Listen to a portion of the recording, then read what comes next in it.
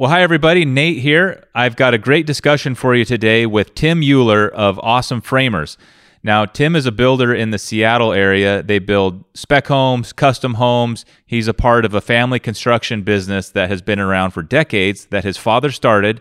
And their Instagram account, Awesome Framers, and YouTube channel feature Tim. He is showing and reviewing tools, showing and explaining processes, and overall just being a great ambassador to construction and framing in North America.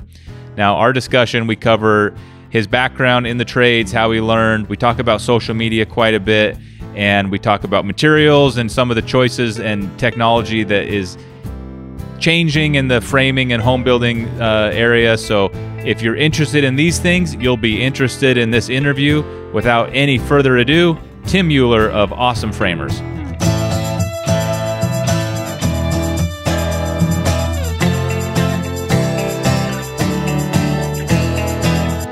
Thank you for taking the time out of your day, especially week of Christmas, to come and chat with us. And just maybe to start, I have an idea about your background, but why don't you tell me a little about your background and our listeners, how you got to where you are, maybe a little bit about your career and such, and we'll kind of go from there. Yeah. So for me, my dad started building about 6 months. Well, he worked for a builder before I was born, but he started the company that I work for about 6 months after I was born. So from my earliest memories, it's been all construction, residential construction. So from the time I was a little kid, driving around the job sites with him and work summers, whatever, go out and clean up. So that's basically it for me. High school, a little bit of community college after high school, but otherwise basically straight into the job site. It was your life. In other words, you're kind of just dropped right into it. Yeah. And I really did, all through high school. I knew I wasn't going to go to university, so I didn't bother taking a bunch of classes for that. I ended up my last 2 years, especially focused on drafting, which I wish I would have stuck with. But in other words, it was all kind of more building focused. So wow. So even when I was a kid, my dad was a builder, and that made my instinct feel like I hated it and I didn't want any part of it. But you were kind of were welcoming it. It sounds like. I loved it. Yeah, I loved it. Huh. Being able to go out and even like show up and have lunch with the guys, because Dad always had, when he started, the market was terrible in the late 70s. Yeah. I mean, interest rates were insane. It was the worst time to start a business, but he made it work because he had a lead carpenter and then he'd go out and frame, and then he would do the books and run the business at night. And so as a kid, if I got to go out and have lunch with the guys, he always had in-house framers. They did the foundations and siding. I just thought it was the coolest thing. Yeah. And I do know that feeling, being on a job where there's things happening and then you kind of have to go to school or another sitting and you're like, I want to be over there. This is way more interesting than where I have to spend most of my day. So I definitely remember that sort of feeling. I remember my 9th grade biology teacher. The development that we were building in was just like 5 miles from my junior high school. And so I'd get picked up at like 2:00 and my teacher always let me go early. Because I'm like, hey, can I go early and go to work? And it was exactly that. I didn't want to get there and have missed all the cool stuff of the day. God, wow, that's really cool. So was your dad like kind of actively showing you the ropes even as a kid? Like, look, this is why this is that, or did it just kind of come in through osmosis, or was he really teaching you? Probably more the osmosis. Yeah, definitely the teaching. He told the guys, don't treat me like I'm the boss's son. Treat me like I'm any of the other guys. Yeah. And so it was really up to them to teach. And I had a really good mentor, Dave. He was a lot of fun to work with. We laughed all day long, played jokes and pranks, but learned the process. And so it just really was fun. There's a lot of John back and forth among the crews, good, healthy competition. And you just felt like part of the team. Now that I'm, a dad and a little older in my life, I think back about my dad when he was my age, and it's kind of, I have a different perspective on it because at the time I felt like, here's this old guy and yada yada, and now I'm kind of like, oh wow, Dad was younger than me when X event happened. And I'm thinking about yourself. You mentioned your dad started the business when you were 6 months old. And do you have kids? You got little kids? Yep, just a dog. Okay, just a dog. Well, same point. You can kind of do the math even just in age. Like, wow, so he was in my shoes when that was happening. And has it given you any kind of different just perspective on your dad as you've gotten older in that regard? Yeah, it's pretty trippy to think about now because he's mostly retired and my brother's taken over on the business side. And so Oh, we're actually down here at the ocean on Washington coast with oh, them. They're in a different house. But I look at my nephew and he's 9 and I think, yeah, man. So when I was doing some of this stuff at his age, then my dad would have been about my brother's age. But they seemed yeah, so old when I was that young. yeah. That's it. I feel the same way. And I'm especially when I remember my dad having like changing jobs or even big things he was building at the time. I was like, well, that's what adults do. And now I can do the math. I'm like, oh, so he was 27 and now I'm kind of like, oh my goodness. And I knew he had some kids, obviously. So totally different perspective about the guy, which I think is what happens as you get older. Yeah. So you're outside for the viewers, and I'm sure they have figured this out, but you're outside of Seattle. We're in the Northwest. We're in Southern Oregon, but the climate is, if it's rainy here, it's more rainy where you are. And I want to talk a little bit about how that affects some of the work you do, because the rain and water is obviously not friendly to construction and working and materials and everything. Do you guys take a lot of special extra precautions? Are you covering up lumber and such, or do you just kind of build and see and let it happen and assume the materials are good for it? Yeah. A little bit of both. For us on the framing side, we don't bother keeping the framing lumber covered because, like, for example, right now we've got lumber delivered for the main floor, and I'm sure it's raining back home right now. But it's also going to rain as soon as those walls are up. So what we found is just people really freak out about it. But the thing is if you just dry it all out properly. So once we're covered and the trades are done, then we bring in the dehumidifiers. And if we need some dry heat, then we'll bring that in. And we watch it with the moisture meter and that kind of thing. And we don't have any issues. What's a moisture meter and how does that work? Is that something that you're like using on the job and actively monitoring stuff with? Yeah, once it's up. And so basically, and don't quote me, I think we're trying to get lumber down to about, let's say 12% before we cover it with drywall or insulation. Oh, wow. So it's it's pretty cheap. Buy them on Amazon, two little prongs. You bury them in the wood and read the moisture. And it will tell you if you're dry enough. It will either give you the percentage or the light will light up that tells you you're way over. And so you just watch it that way. Yeah. So like we did a house last January that I think probably got one of the wettest that I can remember working in. I mean, we grinded it out and it was miserable. Mm-hmm. But watching the moisture level come down just naturally, because of the COVID shutdown, we were kind of delayed anyway. And so I'd go over there and take moisture meters because it was just a couple miles from my house. And just to watch it naturally, you leave the windows open and just let the air move through. And it will naturally dry out if you have the time. If you don't have the time, then you just bring in dry heat and dehumidify it. Interesting. That's one of those tools and processes that people in the Southwest, for example, it would never occur to them that you got to pay attention to that because it never gets even wet to probably register on the device. But for you, that's just part of your process. Yeah. And the inspectors will check now. They used to not when I was younger. I'd say for maybe like the last 10 or 15 years, they'll double check when they come in for framing inspection. Because the way that they've kind of done it, especially with COVID, is that they used to do an inspection for each thing on its own. You know, plumbing had its own, HVAC had its own. Now they come in and do them all at once. And so they'll spot check for moisture. And you can kind of feel in the house too. You get kind of a sixth sense for it where you just know it's a little too wet. Oh, that's interesting. So do you pay attention to the weather at all in terms of like, should we frame this before this big rainy series of weather events comes, or do you just do your work and let the weather come what may, and just if it takes longer to dry it out, let it dry out? For example, I know in Alaska or other really cold places, there's a building season, and at least I think that's the case. Do you have a building season outside of Seattle, or you just build all year?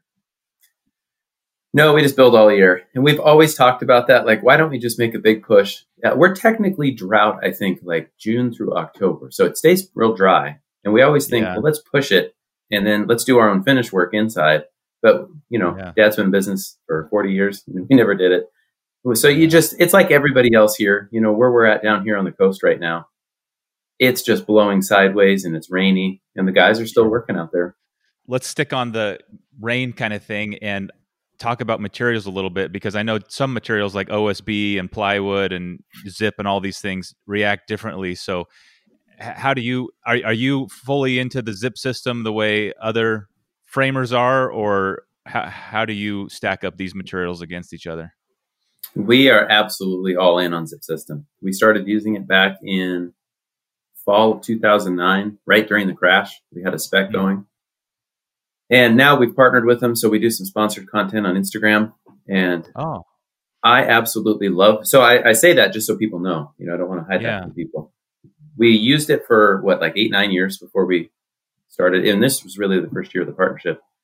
I love it from a framer standpoint because it's so simple that if I have to teach somebody like detailing windows, I can teach them in 10 minutes and we're done. And they'll be able to mimic it. If I'm using house wrap, it takes a lot longer and you kind of keep your eye on them, make sure they get the order right. Yeah. The OSB, I feel like OSB gets a real bad rep. We've used it in our market for probably close to 30 years with no issues. Yeah. Whereas plywood doesn't hold up quite as well, we found. Like we used to use that on our overhangs on the roof. And we come in the next day and some of it had already delaminated because it's not the same plywood as maybe the 1970s. It's like 3-ply and it just doesn't hold up as well. So the OSB thing never bothered us. And then switching over to Zip, it's a higher grade OSB. I think a lot of people don't understand that the glues and resins in it, how it's made. It's a different process than just the commodity stuff that you might buy at a big box store. And when you're cutting it, you can tell it wears out the saw blades quicker. If I get done cutting sheeting for a roof and I'm setting the depth on the saw, all of the paint, all of the coating on that blade will be worn off. And it won't do that with regular OSB. So, and in terms of the Zip, the only complaint that I've imagined is that it's that much more expensive. But one of our local builders here I was talking to explained to me casually, he's like, look, it's actually for us less expensive because you're doing everything in one step as opposed to stretching out the wrapping into another day and yada yada and getting more of it. And is that what you found as well? Yeah, what we found right off the bat is we weren't duplicating or repeating the same steps. So every trip you make around the building costs you time. And so since here in the Northwest, we're in a seismic zone, we've been fully sheathing our walls for probably since the early to mid 90s.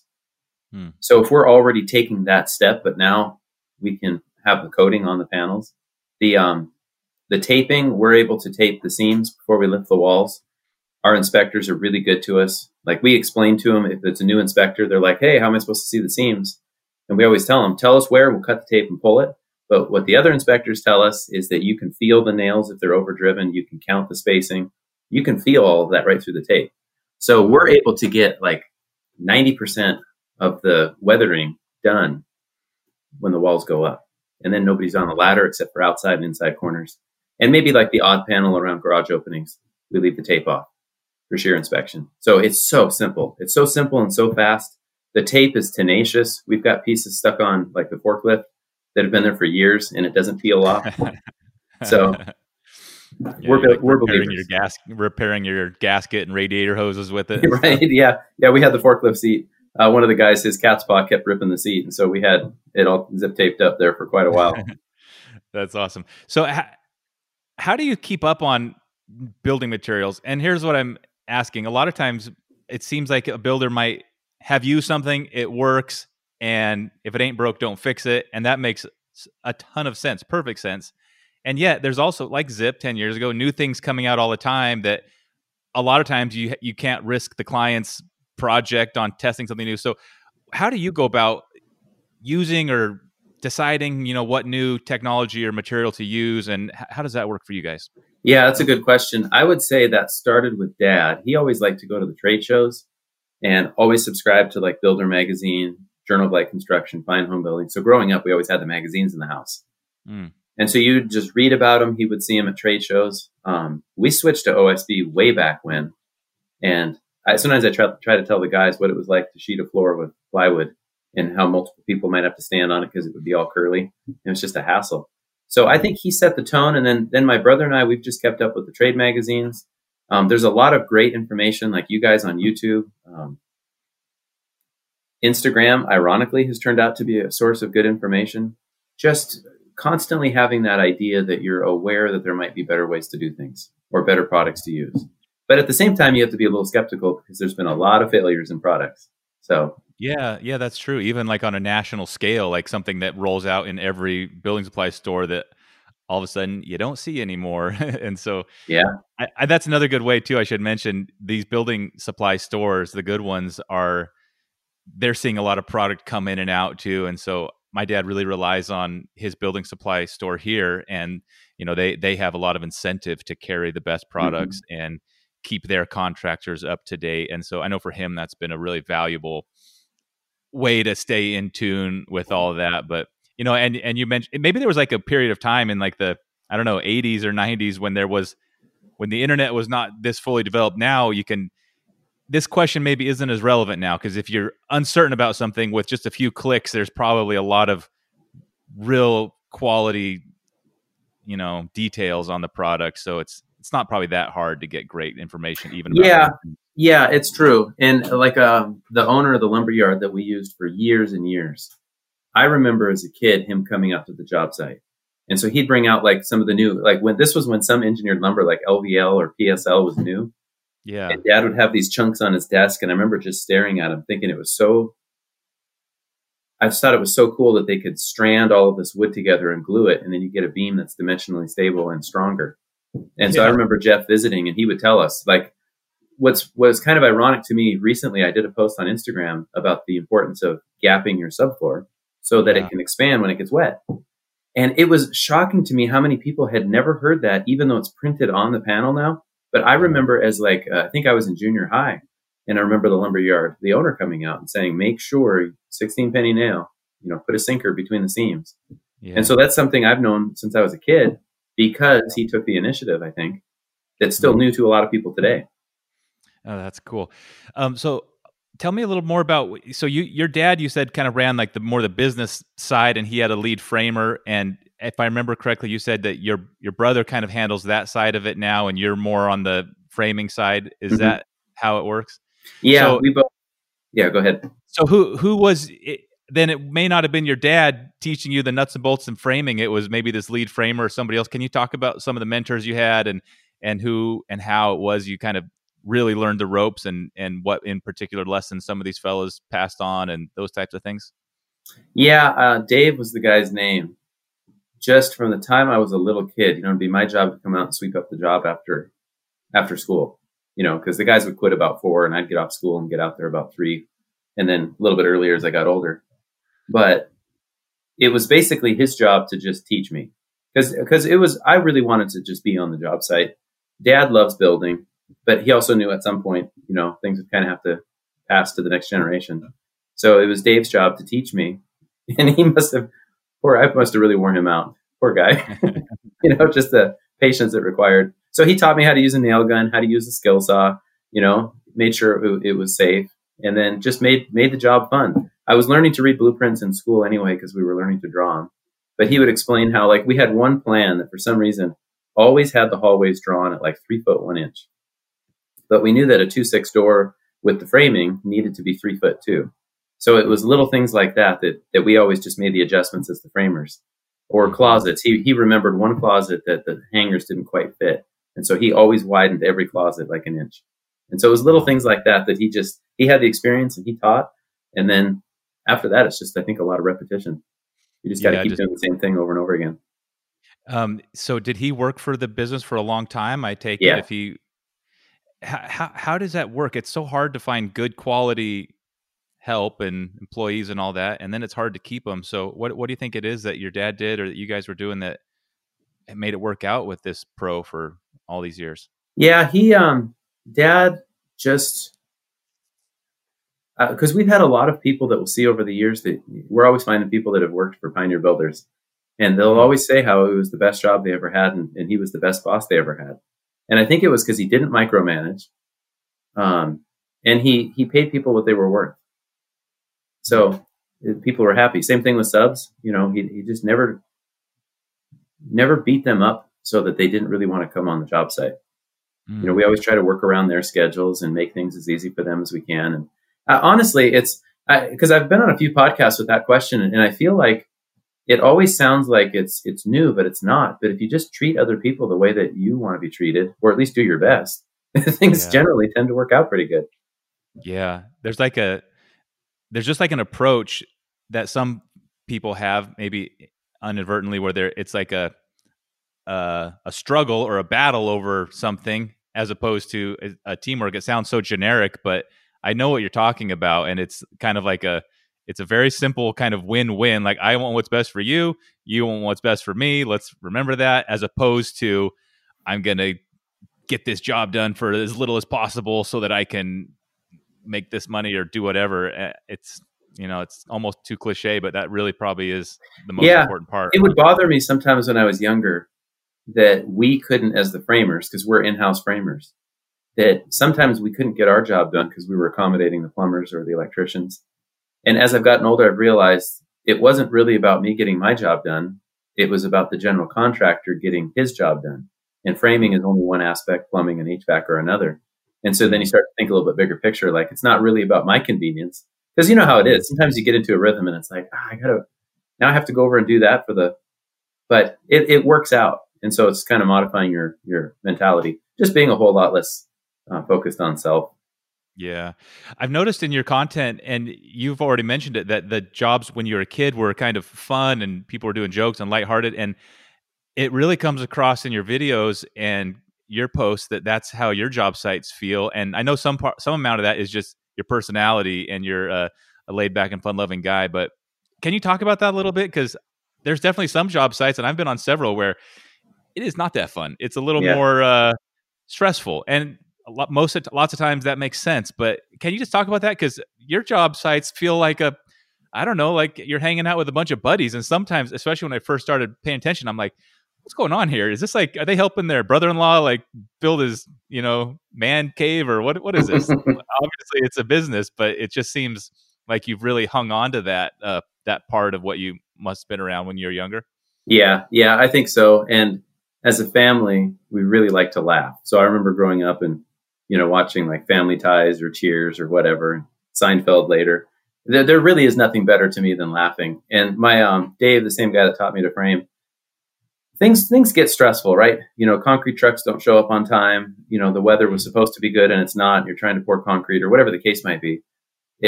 He always felt like if he was less miserable than the other guy, it was a win. And so it was just trying to have a little bit better attitude. Yeah.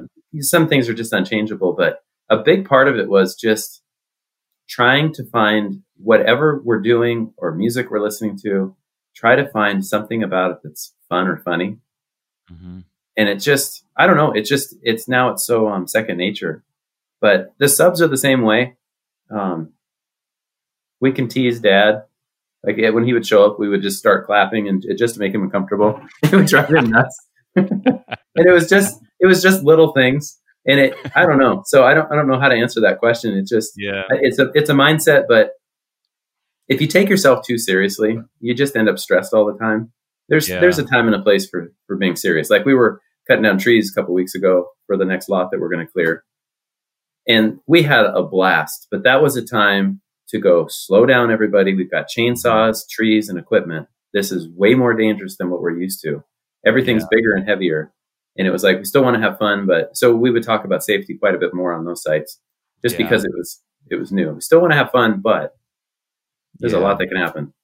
There's some jobs where it's stressful or high pressure, but there's kind of nothing you can do about it anyways. Like let's say like a deadline that's for whatever reason, but you can only go so fast anyways. And so I think that's an important part of that is if you can't control it, if it's like the weather, for example, if you can't control it and there's nothing you can do about it, then try not to take too much energy worrying about it. And anyways, it seems like you guys have done a good job figuring that out.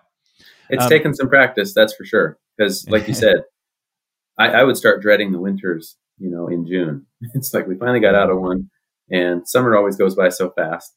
But then we've just learned, just do your best. Sometimes music helps, sometimes it doesn't. Sometimes it's just grinding it out. But trying to have fun really does. It's not the drudgery that it has been in the past. Let's talk about building houses in particular for a minute. And do you guys I don't know how many of your jobs are kind of custom homes for a client who's paying versus just spec or for some other GC or such, but unlike some other trades, for example, plumbing and electric, a homeowner can kind of dabble in it. You can repair your sink, you can add a new outlet. And after doing that enough, you kind of get a feel for it to some extent. But for some for a lot of homeowners and DIY types, framing is something you don't really dabble in all that much, and it can be challenging to have an idea what the cost and the scope of something like that is. So my question is, when someone comes to you guys wanting to build a house, they have no idea what the cost is. How do you kind of walk them through, and what are some of the big guideposts you give people to how to think about the cost? Like if they're trying to choose between two house plans and they may not be able to understand why this one would cost more to frame versus another one. Can you talk through some of the pointers you give people on that? Yeah, a little bit. Because Brian and Dad, my brother and Dad, really take that on. Since Dad framed while the market was slow, he wasn't a framer, but he had done enough framing that he can speak to that. And my brother's framed with us too, like when the market's been slow. So he knows enough about that he can explain to people. To be honest, we try to avoid building for other people as much as we can. It is way more time consuming and stressful than just building spec, which sounds, I know, really counterintuitive, but Dad started as a spec builder. So we built customs through the downturn and here and there. But since the market's been so hot, we've been able to just build them till they're done, put them on the market. So trying to coach the employee or the prospective homeowners, it's different now because of the internet. People follow us on Instagram. Now they're seeing us on YouTube a little bit more. I write for Journal of Light Construction and This Year Fine Home Building, and so they might see some of that. Some of the really good customers, they'll make phone calls to the bank or the lumberyard to find out if you pay your bills. And so a good reputation along that line goes a long way. But it is just difficult to explain to people how complicated it is to build now. We've got our seismic requirements. Washington State's energy code is one of the stricter in the nation. It takes a lot to get to it. And so on the building science side, my brother's really gotten well versed in that. It's hard to explain to people why the guy down the street is so much cheaper. But usually if they walk into our house when it's done and they walk into their house when it's done, they can feel the difference. Yeah. So that question, maybe we could answer better as soon as the market starts to dive a little bit, and we have to kind of go back to doing that. Yeah. Well, that's just good advice for some framer guy who might want to elevate their business. And you're saying the spec side of the business is just better for you. It's a lot less stress. It's crystal clear. It's like that person who has expectations and skin in the game, who might not know very much about it, doesn't exist. You're cutting out like this huge part of what can be a lot of headaches and just deleting it. It's amazing. Yeah. And like every time, because I'll get a little bit more nervous, and I'll tell them, like, because people are phone call. We get the calls and the emails all the time. It's like, I think we should take one of those, because what if a pandemic happens? We didn't see that one coming, but we just keep holding tight because the market has been so hot here in the Northwest. Yeah. But as soon as it gets to that point, we'll take them. And then it's just a matter of kind of vetting the client a little bit.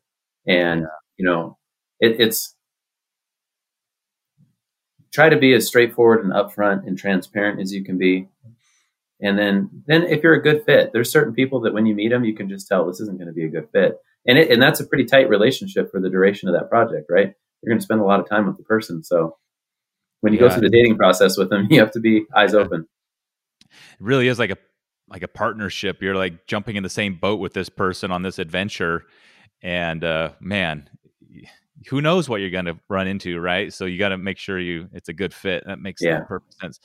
So about your social media a little, let's talk about that. First of all, your Instagram account and your YouTube channel is great. It's pretty massive, honestly. You got all these people on there. Can you talk about how you kind of started posting on there, and maybe what your thought process was at the beginning versus what it is now, and if you think other builders should it takes time, and you can talk about that, but whether you think it's worth it for builders to do that and those types of things? I think it is. When I started my Awesome Framers on Instagram account, it was literally just my coworker and I. It was just two of us at the time. The market was just starting to come back, like in 2013. Yeah. And it was just the two of us. And it was like, hey, we have some friends that will find some of the things we do funny. and they'll get the context because they know us. And so we started the account, and it really was just a joke. But my editor at Tools of the Trade back in like maybe 2015 or 2016, maybe 2017, he was like, I think you should take this more seriously because it looks like people really spend the time on it. And it was like, okay. And I still didn't really at first, but it was just kind of posting consistently. And it just turned out that there was a lot of things that we did that we had just kind of learned through trial and error that other people appreciated. And so the intermix of kind of the humor and the stupid things that we would do, the music that we listened to and things like that, it just kind of took off. And then it just became, for me, it was like just thinking, okay, this part of the project's coming up. You know, here's a couple things I'd like to show because, you know, we found that this speeds it up or whatever the case might be. Yeah. And Instagram's great because they're pretty short clips. YouTube, I've only been doing since last January, and it's much slower to take off. But Instagram it's so easy. I talked to one of our local suppliers, and he commented on how he's constantly out on field calls because people will call them and say, hey, there's something wrong with your subfloor. And they'll come out and see that the framers didn't gap them. And so he's like, if I have a video on a phone that I can show guys in English or Spanish, and it only takes 30 seconds, they find so much value in that. So we're starting to see that the materials companies are getting on board too. Yeah, that's great. And Instagram especially, because everything about it is oriented for your phone. So on a job site, you're not like trying to turn your phone and like scrub over to the part where it matters. You're just like, no, look at boom. And they're like, that really makes a ton of sense to me why that would work really well on. Yeah. So I think a big part of the following on Instagram, it's a little bit like when I first, I loved what I learned on the job site, but I always knew that there was a lot of history. I'd read some of these old books like Larry Hahn, and we saw the videos in school. And so you knew that California especially had really a ton of great ideas. And then I would see how some New England guys would build like in fine home building, and it's beautiful homes. Yeah. And so when I landed on the internet on both the forums for Fine Home Building and JLC, you found other people of like mind who were willing to share and talk about their trade. And Instagram is like the modern version of that plus video. So it's just a great way to learn. The benefit to the company at first, everybody just thought we were wasting our time. And honestly, we probably were at the time because we just didn't understand how it could be used as a tool. But even like my brother now, he'll put this stuff on YouTube and he has no followers.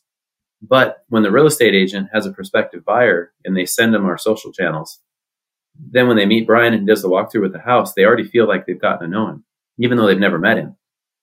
So, and I've found that too, when you meet people that I follow on Instagram, all the awkwardness of the first time meeting is gone.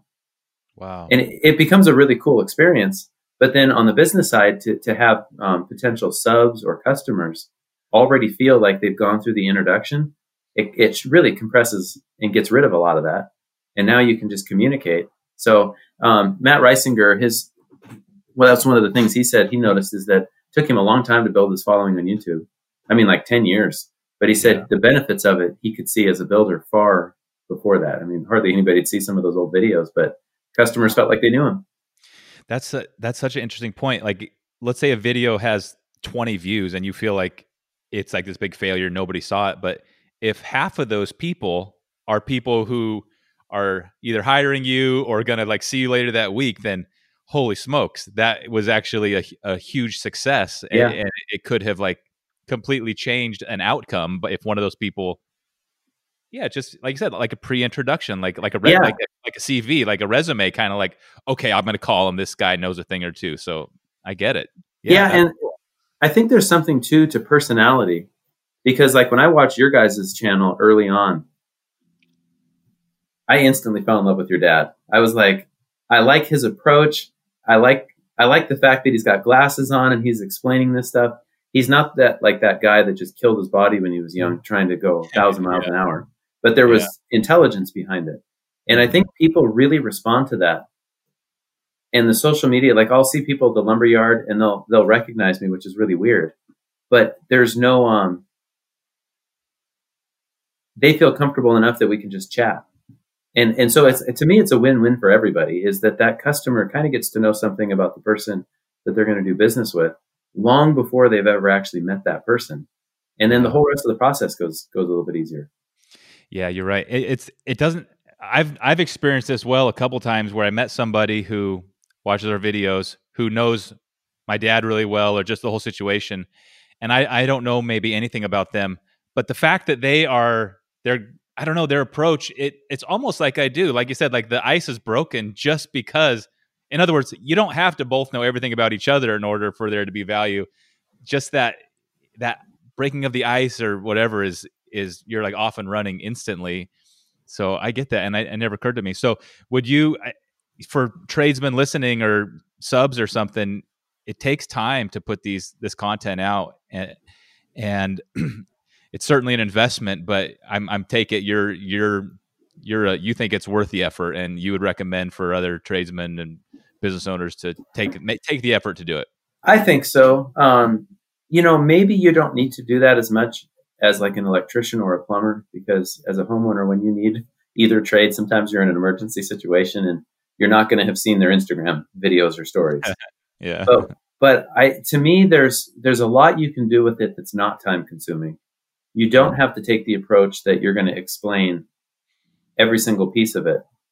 To me, it's there's one account on Instagram I love, Ann of All Trades, and Ann's always talking about how Instagram is a free platform, and you get your personality out there, you get your background out there, you get what you're doing. Why not take advantage of it? Mm-hmm. It's free. So it's just your time at that point. And there's just a lot of things that if you keep things short, it's definitely worth doing the research on to find out, not everybody can just get on Instagram and all of a sudden have this big following. That takes a long time, and it's hard to do now. But just to have the portfolio that you could eventually tell a client, you can, here's my website, here's like background information on us. But the kind of the day-to-day action is on my Instagram page. You can go find it there, see what kind of the things that we're doing. And then that's really where people get to know you. Did you have any, you've practiced over time, but it's not easy to put yourself out there on a camera, even if it's just Instagram and like selfie mode. I can't do it. I really struggle. This podcast is a place for me just to practice, because practice helps.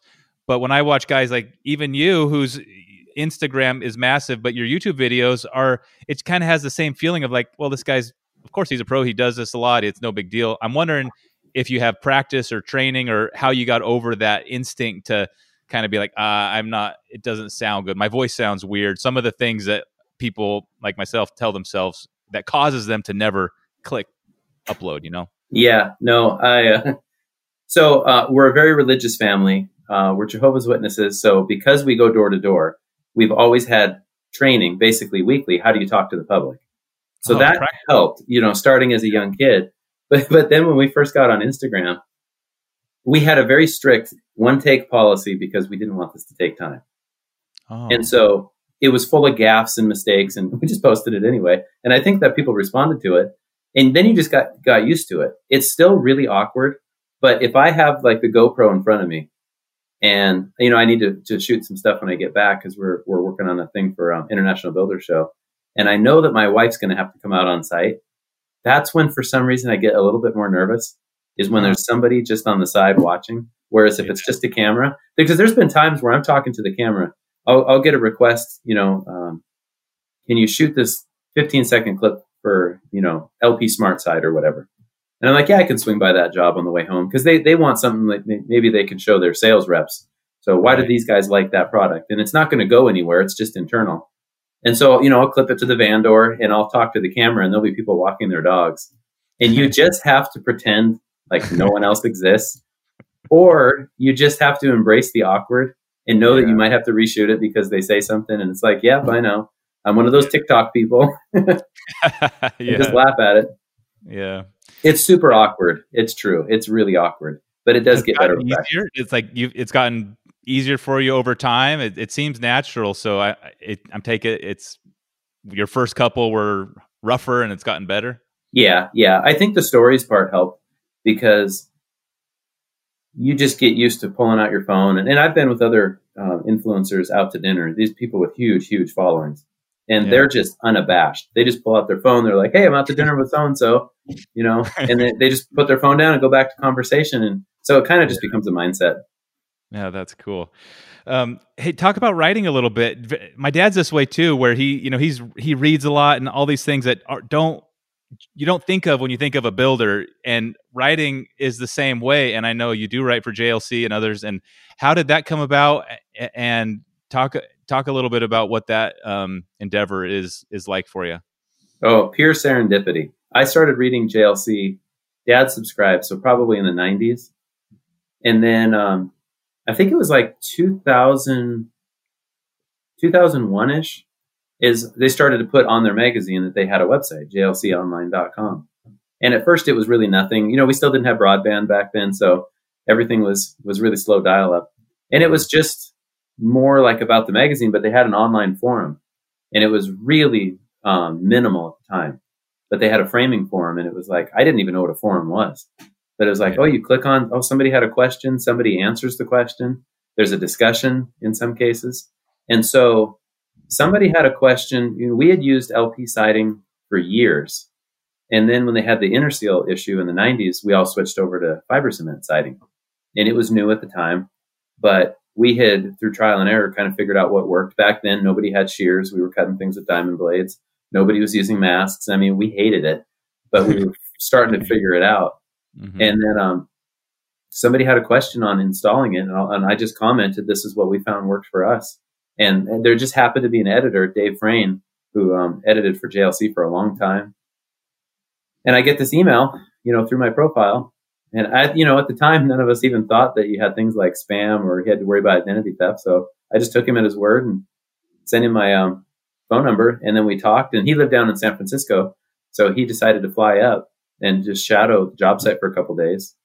And whatever he saw, he was like, okay, we can work on the fiber cement article, but obviously you guys are doing framing, so we can work on tool reviews, and then we can start working on framing articles. And he was a great editor. I had taken, when I was at the community college, I had to take English 101 and 102.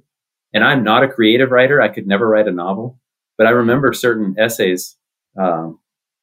I would essentially just write what we had done on the job site. And I remember my teacher saying, she goes, man, you're good at writing when it comes to just explaining something, It's like, I know, I'm not a creative writer. So it seemed like it was kind of innately there. And then Dave was just really good. And I told him up front, I'm not a writer.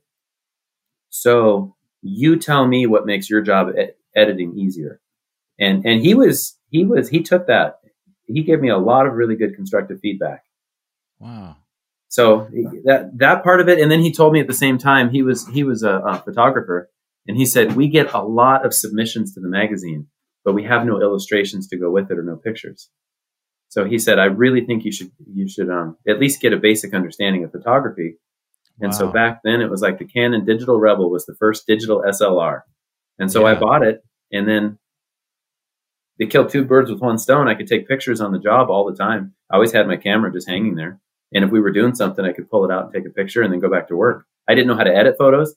Then later I really got into photography, and now that's a real hobby of mine. So I feel like I owe all of that to Dave. I don't think I would have ever gotten into it otherwise. It's so funny how these things are all so connected, because same with your Instagram feed, obviously that's photography, just because it's with a cell phone, but lining up a shot and framing it the right way, the basics of photography apply completely. Mm-hmm. And so all of these things are probably quite connected in terms of how they all came to be and exist today, huh? Yeah. And so the video, and Dave encouraged me to do that when he moved over to Tools of the Trade as the chief editor. Some of these tool companies were just starting to do these shows, besides STAFTA and some of the big ones, where they were inviting people to come out that were press. And even this was before Instagram. And so he was trying to get into video and YouTube, but he just didn't have time as the editor. And we didn't have good software back then. So I had this little Kodak ZI-8 camera that I would set up on this job site back in like 2010. And then I would just put the videos on YouTube. Didn't know how to edit or anything. And, some of these videos had 500,000 views. And I was just like, I don't even know what that means, And I should have invested in it back then instead of waiting. But at the same time, now it's very easy to edit that stuff. A lot of the software is free, and it's pretty intuitive. And we're not making Hollywood level on Instagram, at least. To scale up like you guys have, there's definitely a whole lot more to it. Well, I really appreciate when I was watching your YouTube videos, and a lot of this is style, and and whether it was intentional or not, but cutting a piece of the video a little later where you might say like, never mind, I don't know what I'm doing here. Where should I go? Something that you might instinctually think that should get cut out, but by leaving it in there, it does so many things. It kind of reminds a viewer, hey, this guy's a framer first. He's doing this for fun. It keeps it real. You feel like, there's so much to that. So my point is, there is a real bright silver lining to low production. Filming something shaky with a hand, there are perks to that. There's perks of authenticity and simplicity and even just personality. You feel like you kind of understand the person better. So I tell people, don't feel like the production, it has to be at this level. There is no rules about what level it should be at to be successful or to get people to enjoy it. And you're a good example of that. All your content it's got its own style in that way. So yeah, I really try not to take myself very seriously, because I've known people who have done that and they're just always stressed out, and that there's no fun in that. And so for some of those video clips, I don't know,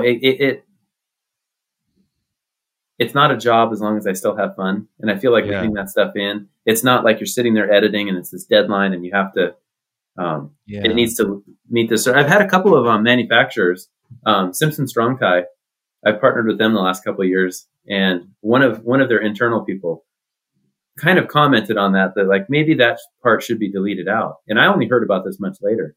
And the other guys were like, no, leave it in. It makes it authentic, because then people know. None of us know everything, and none of us get it all right the first time. And so it kind of like lowers the bar to where now we're all comrades. We're not all just, we all look up to that one person. It's like, nope, we're all in this together. We figured this out, after a lot of trial and error, as you can see from the clips. It works out better. Well, especially like you mentioned Larry Hahn, and like he's the trailblazer, both writing and his videos. And so when we started, I was just thinking like, well, it's got to look like Larry Hahn videos, because that's how you do it. And that's certainly what we attempted, but nobody can be a perfect copy of somebody else. Let your own personality and style come through in the way, your job sites are lighthearted and fun. It makes perfect sense that the viewer would get that feeling, and it just helps it come through. So I think that's great. In my life, my dad is a carpenter and a general contractor first and a concrete guy second. And I kind of grew up always just assuming that all framers and builders can do concrete. I now know that's not the case. And then when I was watching your videos, I saw you guys all of a sudden pouring concrete again. So is that actually the case, that if you frame in the Northwest, you pretty much are also doing concrete, or is that something you kind of picked up on the side? Or can you talk about that a little bit? Because they don't seem super correlated, but they always seem to go hand in hand. Why is that?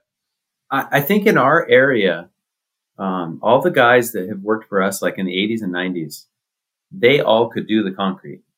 And I don't know if they had just brought that skill, or if there was somebody here that just kind of taught everybody else. But we basically kept the foundations, the framing, and the siding in-house. And the same carpenters did all of those. And then some guys were better at flat work than others. And I think it was a personality thing. I'm not very good at flat work. And I know it's a personality thing. I'm not that interested. That's hard, and it takes a lot of practice. And I'll never get enough consecutive time to do that. But it did seem like back in the day that these guys could do it all. And I don't know if it was just a convenience thing. A lot of the guys that worked for us, they had worked in California.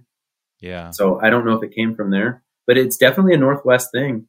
The problem is, like for us right now, we can't find concrete guys. They're in such hot demand. And so foundation work, to me, framing and foundation work is very similar, because even in commercial, form carpenters, right? They're part of the carpenters union, and these guys they're building them just like we build houses. Yeah. It's nailed down to the lumber and yeah. And so that part, it's funny, because I'll get concrete guys that will message me like they're impressed that we can do it, especially because we're using a different system than maybe they use in the other part of the country. But we're still definitely clearly framers doing concrete work, because like we'll use I-joist as a strong back to straighten out the panels and brace it. And to us, it makes perfect sense, because that's what we'll do for rafters. Yeah. And so there's things we do that are a little unconventional that way, because we're really framers first, concrete guys second. Yeah. That's cool. And another nice thing about concrete is kind of however you want to do it. Do what you got to do. It's what matters is once you rip it all and peel it all off.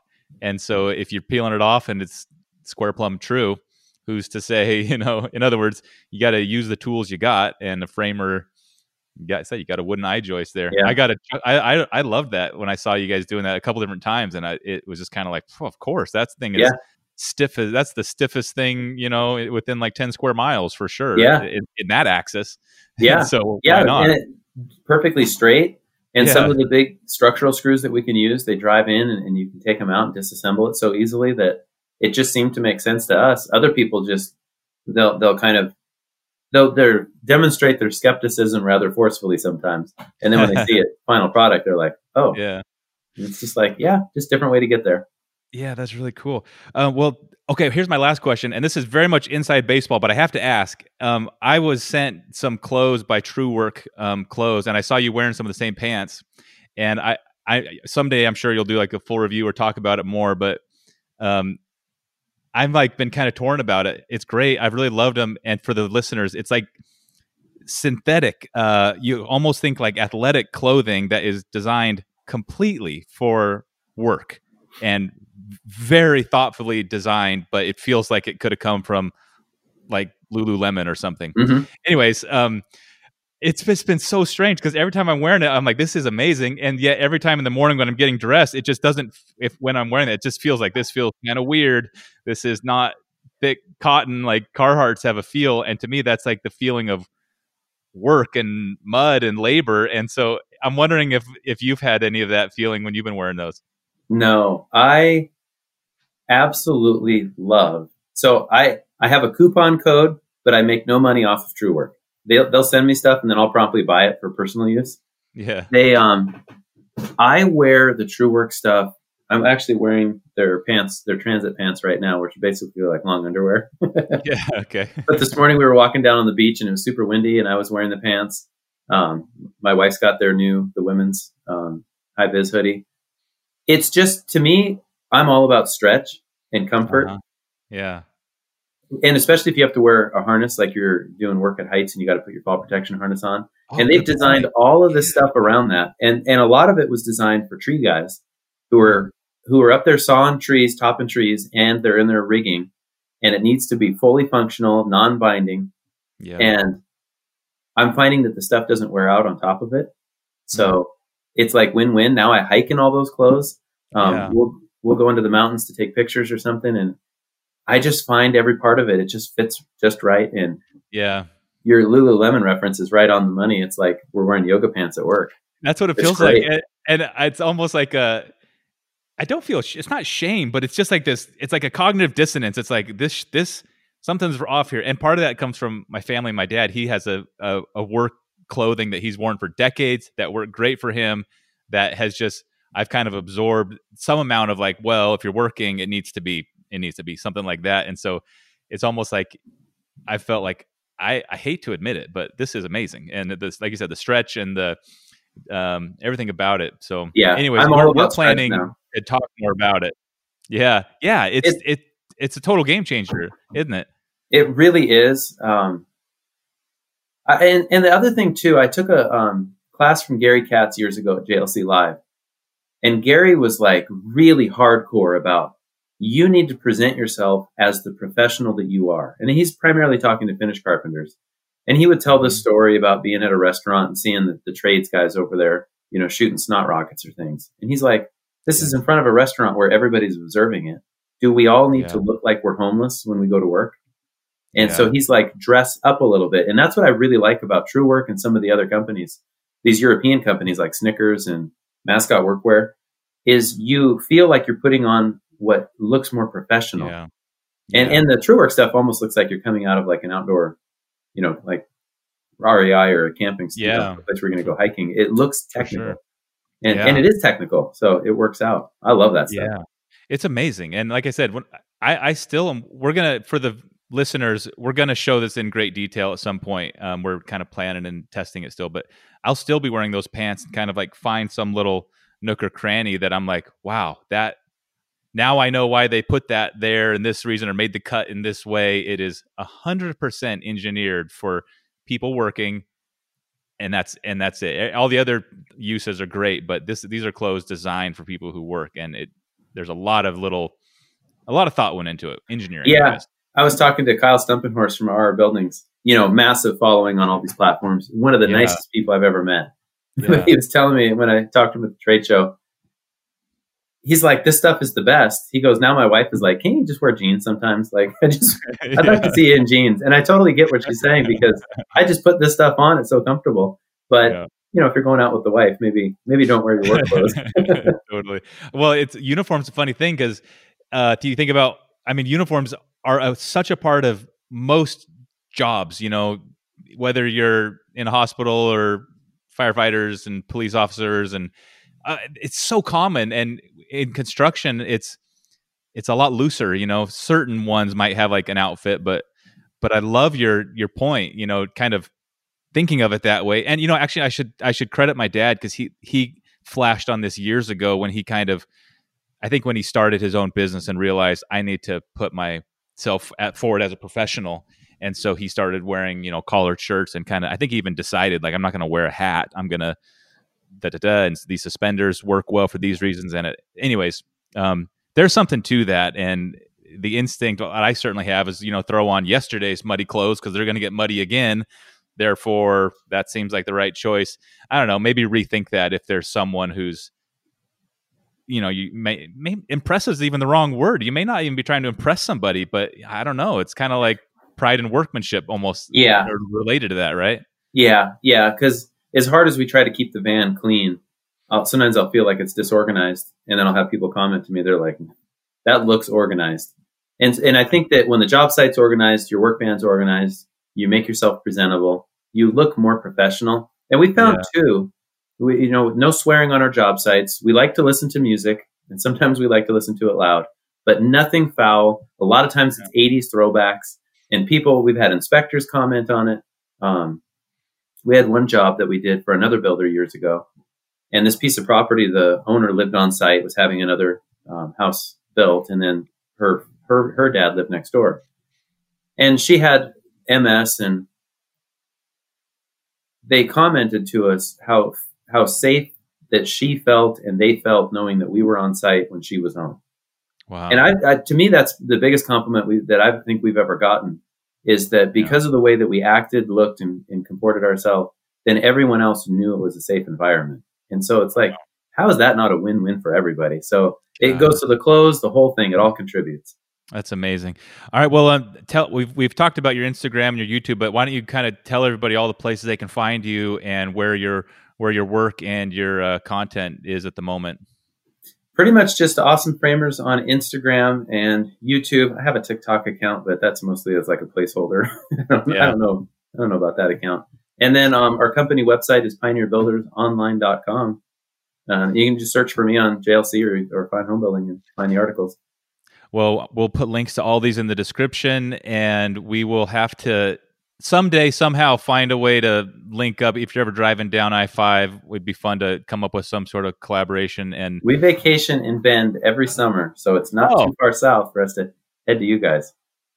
Hey, well, we'll have to see what we can do. That'd be fun to put something together like that. We were just talking in a live stream about how in these social media platforms, collaborations are really important, but in the building space, it's kind of hard because you can't quite like pass a framing job. Like I'll frame the roof and you do the sheeting. So we got to be a little creative, but somewhere, somehow, I'm sure we'll cross paths and find a way. And can't thank you enough for taking the time. Enjoy your weekend at the coast. And do you have any parting words for the listeners here or anything to sign off with? No, just stay safe. Try not to take things too seriously. Just have fun. All right. Well, thanks for joining us, Tim. We'll talk to you later. Thank you.